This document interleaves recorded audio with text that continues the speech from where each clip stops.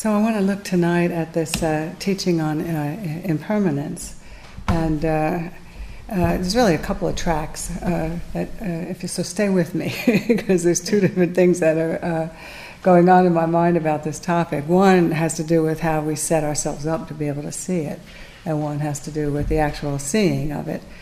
And my mind went first to a talk that I remember from Ajahn Chah on the Four Noble Truths, where he points to, I never heard these words used in relation to suffering, but he talks about ordinary suffering and extraordinary suffering. And ordinary suffering being the thing, that which comes, it's inherent in the human birth, it's intrinsic in having been born. But the extraordinary suffering, he says, is that which arises from wrong view, that which arises from not understanding. And so when we don't see the impermanent suffering and selfless nature of things, we suffer extraordinarily, unnecessarily, because what the mind does then is it just kind of goes into battle against these realities of our existence. It doesn't want things to be that way. It wants things to be certain, to be known, to be pleasant all of the time, to be under our control.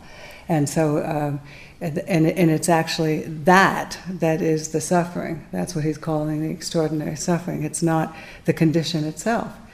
I think this is just such a brilliant teaching of his, just to lose all of the battle with the condition and go to the condition itself and open to it, dare to allow existence to operate like this. And we will find peace of mind. We will find a much greater happiness in our existence. So it's really quite profound when you think about it, because it's so obvious when you start to unravel what he's saying, so not obvious in the unawakened state, because we're so caught in the battle with conditions as they are. So one of the best teachings that we have for garnering insight into impermanence is this, is going back to our last section, is that it comes in the teaching of the four foundations of mindfulness. And, as we've seen, in each of the foundations of mindfulness, he's encouraging us to see the body as a body, see feeling as feeling, see the mind as mind, see mind objects as mind objects, and in a way, just develop the capacity to leave it at that, develop the capacity to let conditions be what they are. And this in itself is very freeing. As we mature in that capacity, it creates a kind of settling, with these conditions that seem very personal and seem to be who we are, but just to allow ourselves to start to relate to this body and mind in a new way. And that, as I said, that alone is a lot. But the thing is that we often stop there. We don't really, it's not the whole picture of meditation. It's not the whole reason why we meditate. In a way, that much of the training that he lays out in the foundations of mindfulness, to me, is the setup. It's like get to that point so that you're well positioned for the insights that proceed from that. And what he's saying, I think, is that you need a high degree of impartiality. You need a high degree of non-identification to be able to see the changing, suffering, and selfless nature of things. And so that's what the meditation is much more about than anything else. And so, he lays out this refrain in the sutta, which we didn't spend a whole lot of time on, but it's critical. And the refrain encourages us to contemplate the body, mind, feeling, and the mind objects internally and externally, to contemplate their arising and vanishing factors, and both their arising and vanishing factors. And just the third part is just to be simply aware that there is a body. That quality of impartiality that is standing back enough, that just knows the condition as the condition without any kind of proliferation about it. I mean, this is huge, isn't it? This is not easily won. But this is the setup, if you will. This is what trying to get us to see, to break some of these habits of the mind that are the papancha, the proliferation about experience, and that really create the where we live. We go on about things and we move into that, and that's where we hang out. And this refrain is very, very important. It appears many times throughout the sutta. In fact, I counted them, it's like 16 times. After every point that he's making about how to relate to experience, he goes into this refrain. And so I think the message here is that it's important. Pick this up, pay attention to it.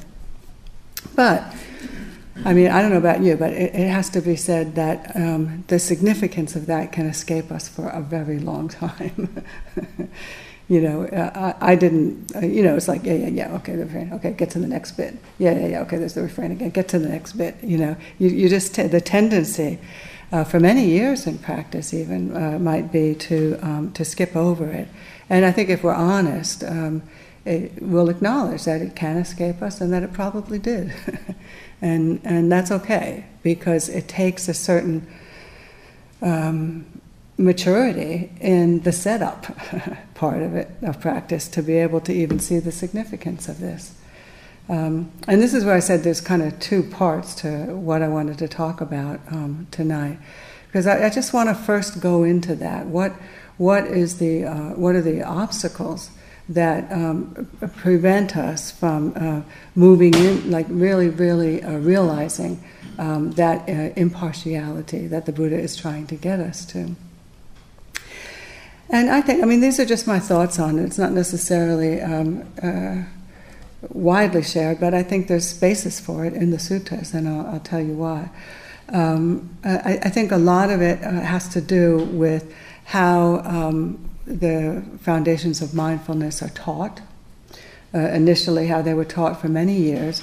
I don't know about you, but my initial encounter with all of this goes back 30 years, and there was definitely a lot more emphasis on methods and techniques back then, and a lot of that's been carried forward. And so that what you end up facilitating is a way of picking up practice through self-view, so that maybe that's inevitable, whether they taught it that way or not. But because we're so entrenched in self-view that you have to know you're going to pick up the meditation through that view. And what that affects when that happens is that we think we're in the driver's seat. And we think that we're doing something in order to get somewhere, to become somebody who has realized something. That's that's the way it plays out. And it's a common. I just like to talk about this stuff because I don't know anybody who hasn't done this. And I think we need to be honest about it, and not in a. It's not an indictment. It's inevitable. This is the way it plays out because we're entrenched to some extent in this certain kind of delusion. And then add to that the fact that through practice we become increasingly aware of how much is going on in the body and mind, and outside of our control, right? And because we don't really know that yet, we haven't really seen that yet, then you can get these very strong impulses for a long time in practice of just a lot of ideas about, practice is all about making all of this stop somehow, just getting on top of it. But these kinds of ideas are all being driven by delusion, not really seeing things clearly. And so for a long time you can think that making it stop, getting on top of it, handling it somehow, being the master of this internal universe is what we're supposed to do. That's me, that's my meditation. That's what I have to do in order to get somewhere, in order to beat this thing, accomplish, become an A+ meditator. So, and as long as a self-view is so dominant, there's going to be this struggle to control things. The sense of self is just trying to manage it all. And again, I think it's inevitable. I think we just need to name it and say that's actually what's happening. And just like anything, once we're able to see it and say that with that kind of clarity, it's like, Mara, I see you. It doesn't. It's the beginning of the end of it. It has to be seen before it can be worked through.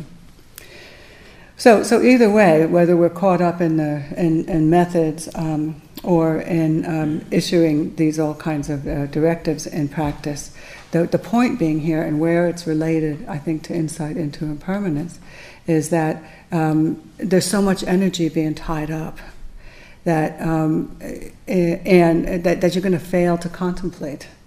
It doesn't. The mind doesn't even go there. It doesn't even. It's not outside of everything enough to be able to look on it with any kind of impartiality. It's at least this is what I've seen. I don't know if you've seen this, but this is definitely a description of my own process. And so you can really miss the forest for the trees. It's like we're up too close and looking at it. And at some point we have to wake up to all of this. And this is where I think the Buddha is actually pointing to this. When, I said I wanted to mention a few things about this first stage of awakening. And this is where I see he's saying, this is where some of the obstacles are. These are the first hurdles that you have to jump. If you want to get to a place where practice starts to move along more easily, more smoothly, that entering the stream, there's three major obstacles in the way. And two of them are this. The first is Sila Bhatta Paramasa.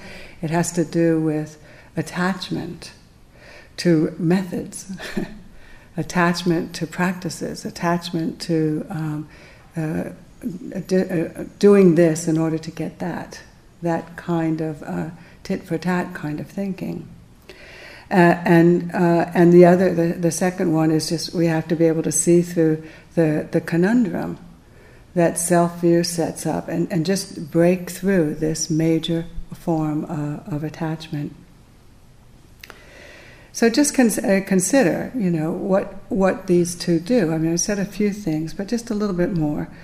There are methods in meditation. Nobody is denying that, and it behooves us to understand some of those and learn how to apply them.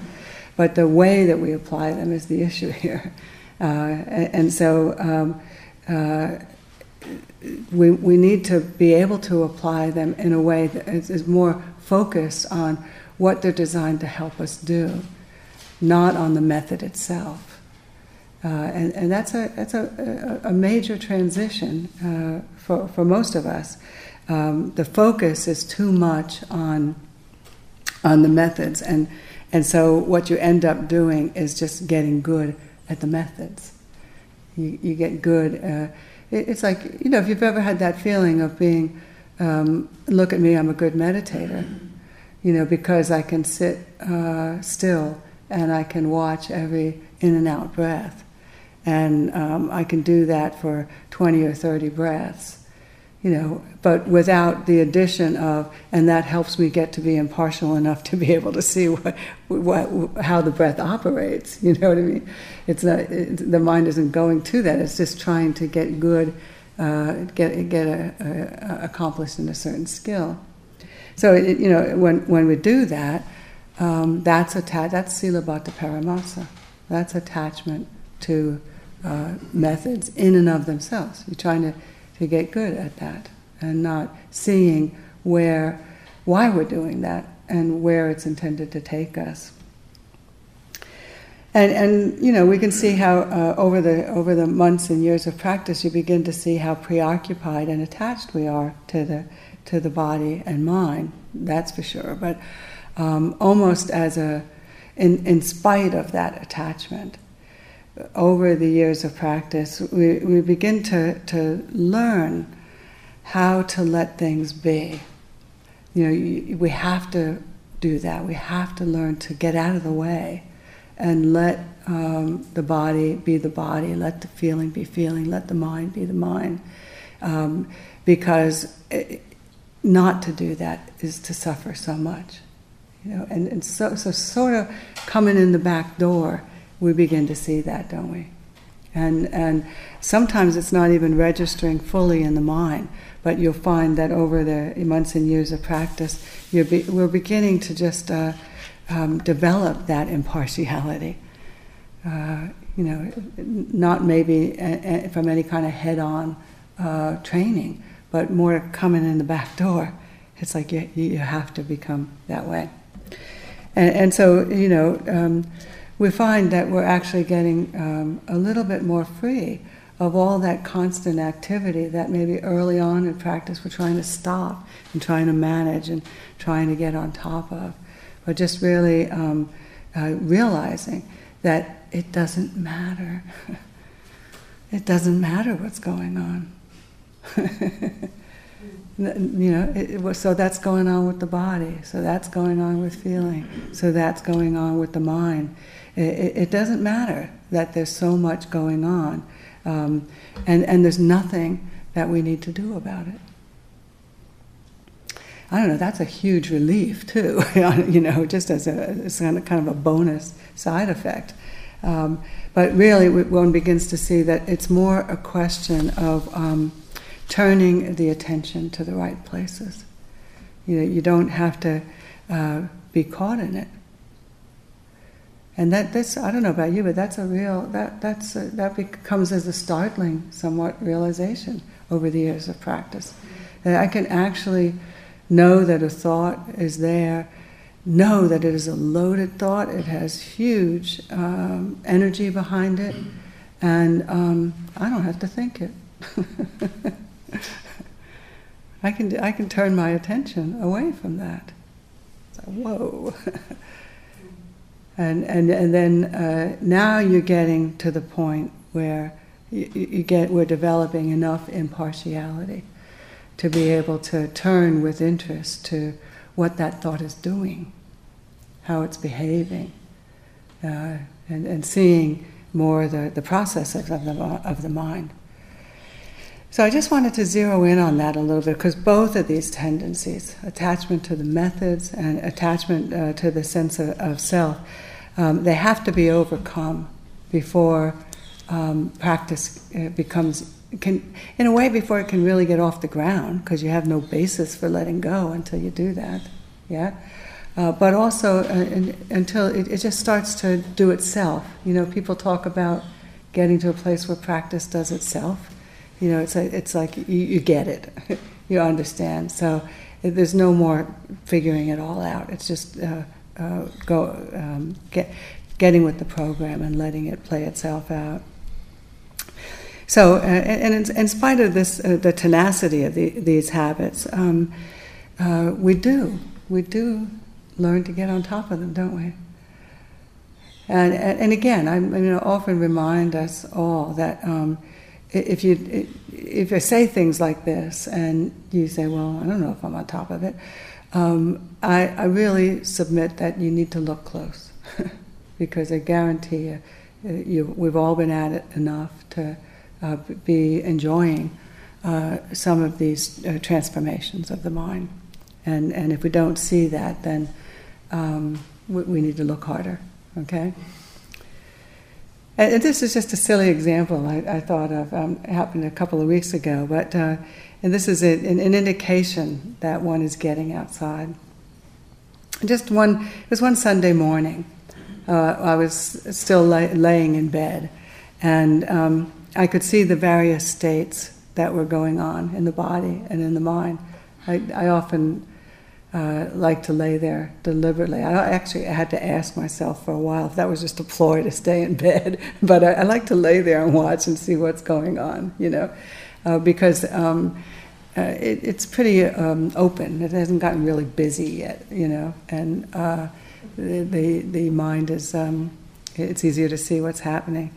So here's what was happening. I was singing a song that I had heard probably the night before, and I was imagining a conversation that I was going to have with somebody that I was going to see that day. And I felt a slight discomfort in my bladder because I had to pee. But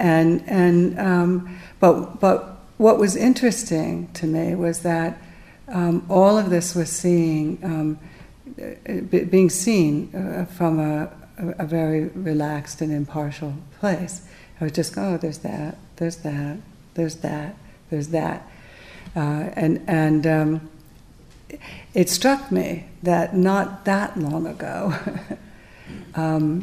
any one of these things would have been the thing that started the papancha, and that I got born into. Or do you ever notice that I would just sort of watch sometimes and see like which one is going to be the strongest one that's going to win in terms of the thing that's going to propel me out of bed, At another time in my life and my practice, it might have been the case that I would just get up because I wanted to stop singing that stupid song, Or I would get up because I wanted to write down my thoughts about that conversation, so I would be sure to make sure that I would be on top of it, so I knew what to say when I was going to do that, when I was going to see that person.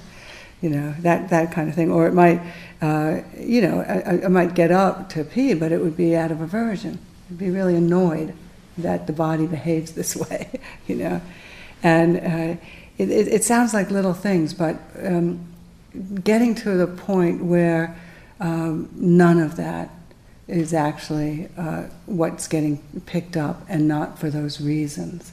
It's very, very rich, isn't it?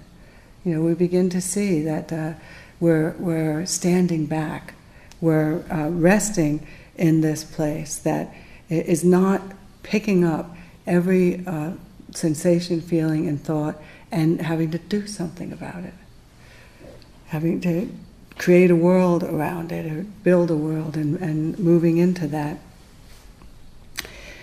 So, just take a notice. Do you ever notice how this is how things happen? Something in any given moment, whether it's the first moments of the day or any time during the day, propels us into action. And a lot of the times we don't even see it, but it's all being born out of not seeing and the papancha. And it's the same feeling you get. Like, do you ever enter a room and you have no idea why you're in that room, but something that happened a few seconds ago propelled you into that, we don't see it, So this capacity to simply notice, it gets so strong. It gets stronger and stronger every year. And I guess what I'm saying is that for all of us, there's a huge freedom in just knowing that all kinds of things come into the mind.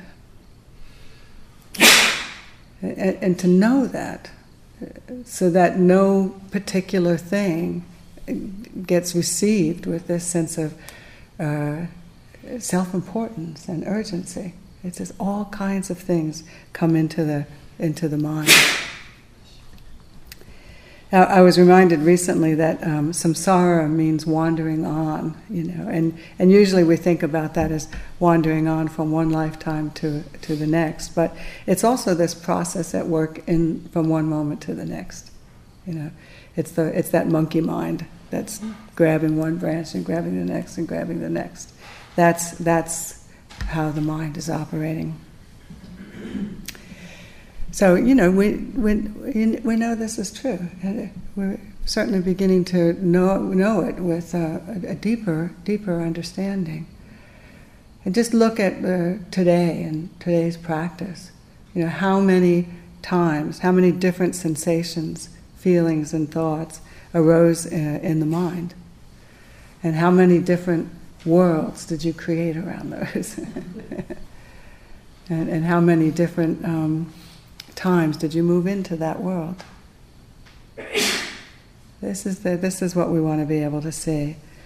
And just noticing, as meditators, we want to be able to notice this, to notice the variety of sensation, feelings, and thought, and to know them as that. And to be able to see things in this way, to begin to free ourselves from that identification, and free ourselves from creating a world through papancha, just mindless papancha, or reactivity.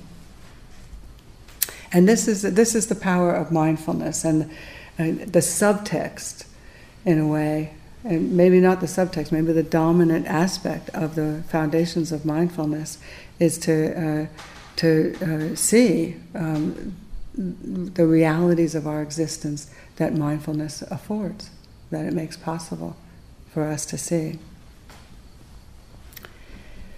So all of these three aspects of the refrain, the seeing internally and externally, both internally and externally, seeing the arising and vanishing factors, both the arising and vanishing factors, seeing with bare attention, they all will help us to see impermanence.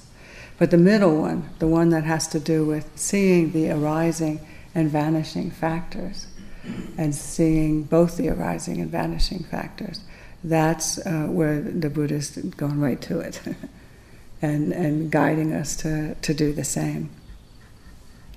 So then our practice, just a few words on each of these, our practice becomes one of endeavoring to notice when states or when conditions arise. Notice them arising. To selectively attend, if you will. And sometimes we actually make that our practice. I'm going to zero in on make all of my practice today or this week or this month, whatever, an effort to see that happen, to see if I can be there for the arising of this. And this is possible at any time. You're looking at the body, you're looking at the mind. And I was just watching it today, just like coming up the lane, walking from the cottage up this pathway here, and how over here there was a splash of pink. The seeing of the pink. Taking another step, it's no longer in the field of vision, the pink is gone. And there's this unbelievable smell that comes right on this path here. I don't know what it is. It's heavenly. And you come through there and you go, you get goosebumps, and the heart expands, and it's so happy with this wonderful smell. And then another couple of steps, and you can't smell it anymore. It's gone. And then maybe a little bit further, just feeling a breeze. All of sensation, the various forms that sensation takes. Are we there for the arising of them? And know it as such. And just leave it at that. Do you know what I mean? It's like that could be that smell in particular. I love beautiful, wonderful smells. Could be the kind of thing that makes me go, okay, where is it? Where is it? I got to find it. I got to cut some up. I got to bring it home. I got to plant some in my garden.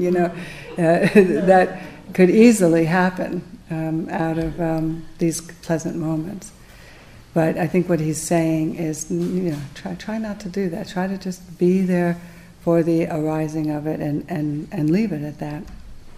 And just notice these moments of physical contact.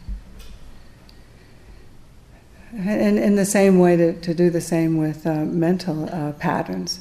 Just become a lot more matter of fact about mental states that arise. I often feel them as contractions, because a lot of them have to do with fear or resistance. Like maybe you're in one of the groups or talking to somebody, and you begin to feel that contracted feeling of I don't know if they like me. I don't know if I like them. Just that contracted state. And a little bit, and just to be there, right there when that happens, and to know, oh, there it is. There's that thing I do when I'm scared. Yeah, and just goes whoosh, it rises. And you see the arising of it, but you're there, and you caught it. And so it doesn't become a full-blown anxiety attack or whatever it might lead to if we don't see it. Yeah? This is just noticing the arising of things. And I had a very good example of this a couple of months ago when I was in a meeting with somebody, and a couple of guys, and this one guy was giving his resignation. He was having to leave the committee, and it was going to be a great loss. We really valued his input, and nobody wanted him to leave. And yet, you have to accept that. People have to do what they have to do. And so, as I was describing it later, or in the meeting itself, I couldn't. I was telling somebody about his resignation, but I couldn't remember the word resign. And this happens a lot. You get these mental burps in the mind, and I can't find the word that I want to just use to describe what I was trying to say here. And so the word that came to mind was abandon. He's abandoning us, and I could see in his face this, he felt bad about it already, and to have it be perceived as he's abandoning us, and I could see that he was, getting all kind of little boyish, and yet I think he saw it, I saw it, but we went on for a few more moments with the business at hand, and it was still clearly still there, and so I said, hold it, let's just, what just happened? Can we talk about what just arose, and so we talked it through. I mean, this was like priceless. Do you know how many years I've tried to get to this point in my life, just to be able to say, I said something that hurt you, didn't I, and to explain that I couldn't think of the word. That's not the word I meant this word, and who knew it was a loaded word for him, I didn't know that, but it was, and we just got through it, and we had a giggle, and that was that. It was over. Instead of, that all the bad feelings that can arise from moments like that, because they aren't seen fully and with impartiality as they're arising. And just sometimes that's all it takes is a simple moment of addressing it, It's it's been, that kind of thing can be very, very empowering. There's no residue. We still adore each other, I just love that.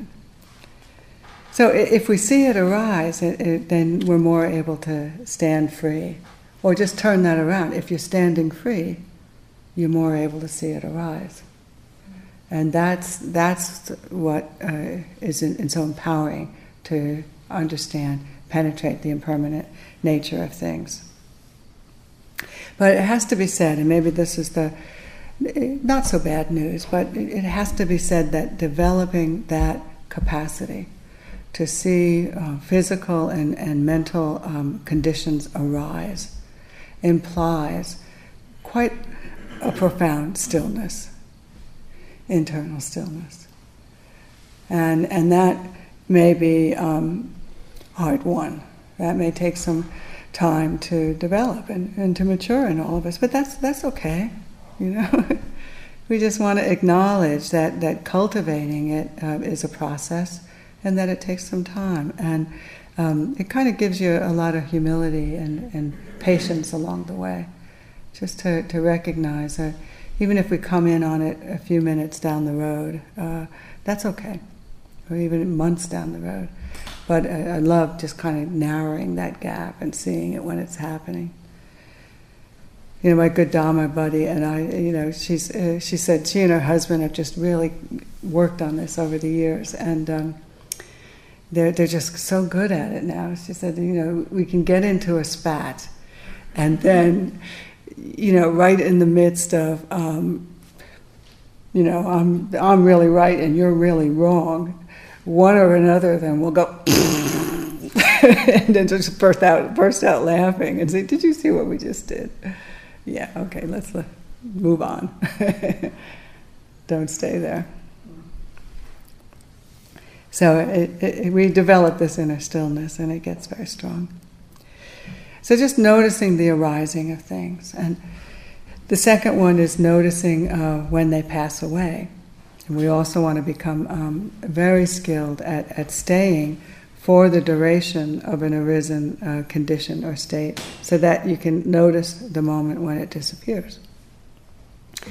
And this is, I think, my experience with this, and maybe it's just me, that's a lot harder. Because the habit of the mind to not want to rest in uncertainty and the changeability of things is very great. Because to do so leaves us in a supremely vulnerable place. Who wants to go there? So I think this in particular is deeply entrenched. May not be for you. This is just noticing in my own mind. The mind tends to get lost in mind states, and because it takes them to be so real and so alluring. So what's happening here is that we haven't yet experienced the mental events as non-self. That takes some time, that takes some years in practice, and we need to break up that habit so that we can see them in and of themselves. And this can really be very, very, very powerful. And what this kind of seeing does is helps us to cut through the power that states seem to have over us. At least that's how I've experienced it. It's like, it took me many years to realize that I didn't have to go into states. This is because the identification with the mind is so much greater than it is with the body. But maybe that's not fair. It's just to say it's very great that it doesn't because of self-view and because of that attachment is so great. We actually think the mind is who we are, and so this movement to sit outside of it and to know mental events as mental events, it can take quite a long time, and until that point. They seem to have a power. It's like, did you ever feel like a strong state of aversion and you can't not be averse, It doesn't, the idea of being outside of that can be hard won. But I often think of this teaching of Ajahn Chah where he said, the states don't bother you, you bother them, and that the mind just keeps going to that state. That needs to be seen. So just consider how this capacity to see states pass away, how that might play out. Maybe you come upon a state of anxiety, and over the years of practice, one is getting a little more skilled at knowing that you're anxious, knowing that you're restless. Maybe once, maybe twice, maybe several times of doing this, just to be able to know that phenomenologically begins to inch us into this state of really, really knowing that in a very deep way. And when you do, maybe in the moment, when you know anxiety as anxiety, and aren't anxious, that moment can feel like this, just warm water. Like there's this tremendous relief, this tremendous release, and that needs to be attended to. The heart needs to really see what it's like to have a moment of that kind of non-attachment to a state. It feels so good. You want to be able to soak in it a bit. This is where having a greedy mind can be very, very helpful. It's like, oh, this feels good. It's delicious. I'm loving it, and that kind of knowing is the thing that makes it possible to move through in the future. So it's an illuminating moment, and it reinforces the understanding of impermanence.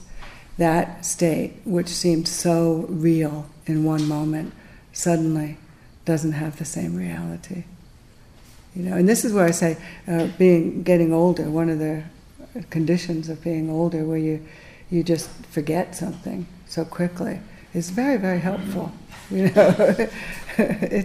I can be going on about something and with this incredible intensity, and then maybe be distracted for a moment or turn away for a moment, and then totally it's like, what was that again? What was I so annoyed about?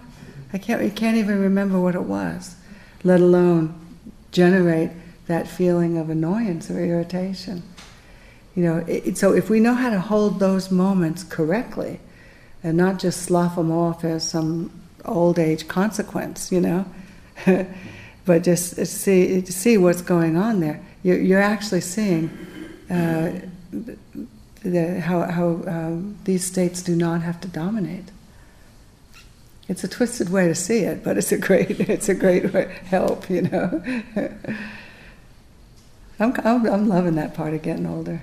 I don't know about you, but some of that, sometimes things that I used to really get up a full head of steam of greed or hatred going, I just can't do it anymore. I don't have the energy, I don't want to go bonkers about it, just let it be the way that it is. It's fine, So, and just in formal practice, you can actually see with great precision the endings of things. The momentum of looking at what's arising and staying with it gets very, very strong after, I don't know, different for everybody. Usually takes me a couple of months, just to get that mind that still, that it actually can see the arising and passing of things. And there's actually states that one gets into in formal practice where it can become so precise that it's like thoughts are like, almost like stars being born and arising and passing away, just boom, boom, boom, boom, boom, very, very, very quickly. And there's a period that's called seeing the dissolution, seeing the endings of things, that can get very wobbly. Sometimes you see meditators walking around the halls, kind of hanging onto walls and doors, or even, I actually saw somebody crawling one time because you're so seeing the endings of things and the impermanent nature, the lack of solidity to anything. It's kind of like being in a fun house where the floor keeps rocking. You're trying to get some stable footing and you can't because everything is being seen moving. It's like a moving target. So anyway, these endings of things can be a hard. Just seeing the endings of things can be a hard one. Just to know that the mind keeps slipping off of it because it's a very vulnerable and often scary place. So finally, just noticing both the arising and the vanishing. And this last one is often, this section is quite interesting, I think. Often we can think of this as kind of like a summary. You see the arising, you see the passing, and you see the arising and passing, And I often wondered, why is the Buddha phrasing it that way, Didn't he just say, you see the arising, you see the passing? And now he says, you see the arising and passing, But he's actually pointing to, the commentaries say he's actually pointing to a new kind of seeing. It's like often when we're seeing for many years it might be sort of me seeing something rise, me seeing something pass away, and but ultimately the phenomena will be understood in a much more impersonal way, so that this arising and vanishing, both the arising and vanishing, is that leap. It's not, I'm not seeing it. It's more, you see it more as there is the arising. There is the passing away of a physical or feeling or mental condition. And so it's a decidedly different posture. And what's happening here is that one is really deepening. It proceeds from having deepened our understanding of the selfless nature of things. So it's getting that impersonal. So I mean, there's a whole lot to it, and I'm just covering some of the things that have been most helpful for me. And I just wanted to close with one kind of fun little ditty.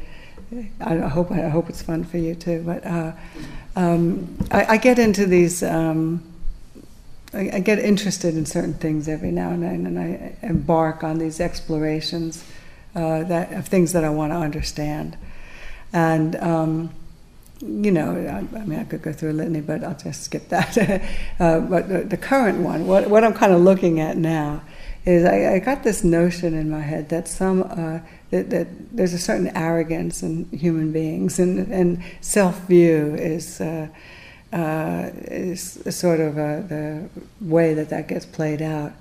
And yet I wonder how significant we are at all, And so I started to look, you see the way my mind works, I started to look into the life on this planet and how it was formed and what kind of changes it's gone through since the birth of the planet, and how it is that human beings got here, and just kind of considering it within a context of evolution, And there's a lot of really good stuff on the internet if this interests you at all. But there's this one whole series on Discovery Channel that's about, it's got an unfortunate title, but it's called Prehistoric Disasters. And it starts with the birth of the planet and the various things that have happened, including massive volcanic eruptions in Siberia that covered the entire planet, ice ages, major movements of continents and bodies of water, and extinction of untold numbers of beings. Different species of life forms have been here, both plant and animal, for what is it, 650 billion years, and they're just coming and going and coming and going and coming and going, and enduring or not enduring all of these various changes that the planet has gone through for various reasons. And in the end, what it came to is like where human beings come in is really a consequence of the fact that during the last ice age, there were these little funny-looking mammals that survived the ice age because they were able to burrow deep down into the ground. And they're among just a few of the species on the planet at that time that survived, and we're kind of their descendants. And so I got to this place where it was like, wow, what if we're just kind of an accident of evolution, What if it's just kind of this whole I don't know what we are, But things keep changing, and we're part of this changing process, and it's just fascinating to really let the heart touch the uncertain, unstable, constant changing conditions of life on this planet that have brought us to where we are, and it's not like we have dominion over that. It's like we're a product of it. We're still in it, And so it could happen again at any time, all kinds of things. And so I don't know, that it just helps me to get with the program here, get with the reality of it, and in a twisted kind of way. It's incredibly peaceful, peace-inducing. It's like, I don't know, just relax into it all. And I remembered this sutta, that this is a rather obscure sutta of the Buddhists from the Anguttara Nikaya. And here's what he says. I mean, he's like speaking to this completely. He's talking to his disciples, and he says, "Impermanent are all sankharas, unstable, inconstant, hence they are not a cause for comfort and satisfaction. One must necessarily get tired of them, be disgusted by them, and completely free of them." And then, as if to impress them with this perspective even more, he goes on to say this. He says, "There will come a time, maybe hundreds of thousands of years from now, when no more rains will fall. And consequently, all plants and animals, all vegetation will dry up and be destroyed. With the scorching of the earth, due to the appearance of a second sun, streams and rivers will go dry. Lakes and even the great oceans will dry up in the course of time. Even the wide earth will begin to smoke and burn up in a great holocaust. Thus, all conditioned things are impermanent and hardly a cause for comfort, so much so that one must necessarily get tired of them." Necessarily get tired of them. And I read that and I went, well, wait a minute, what about the sun? Let's go back there, But that's not the point that he's making, It's, no, get here. Don't worry about the sun. Don't worry about the rivers drying up. Don't worry about all this is going to happen. And I'm not suggesting that don't work on environmental concerns, but but just to know that this is in the nature of things.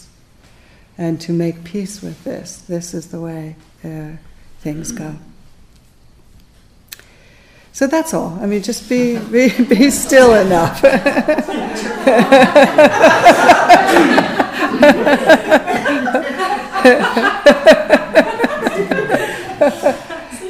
Be still.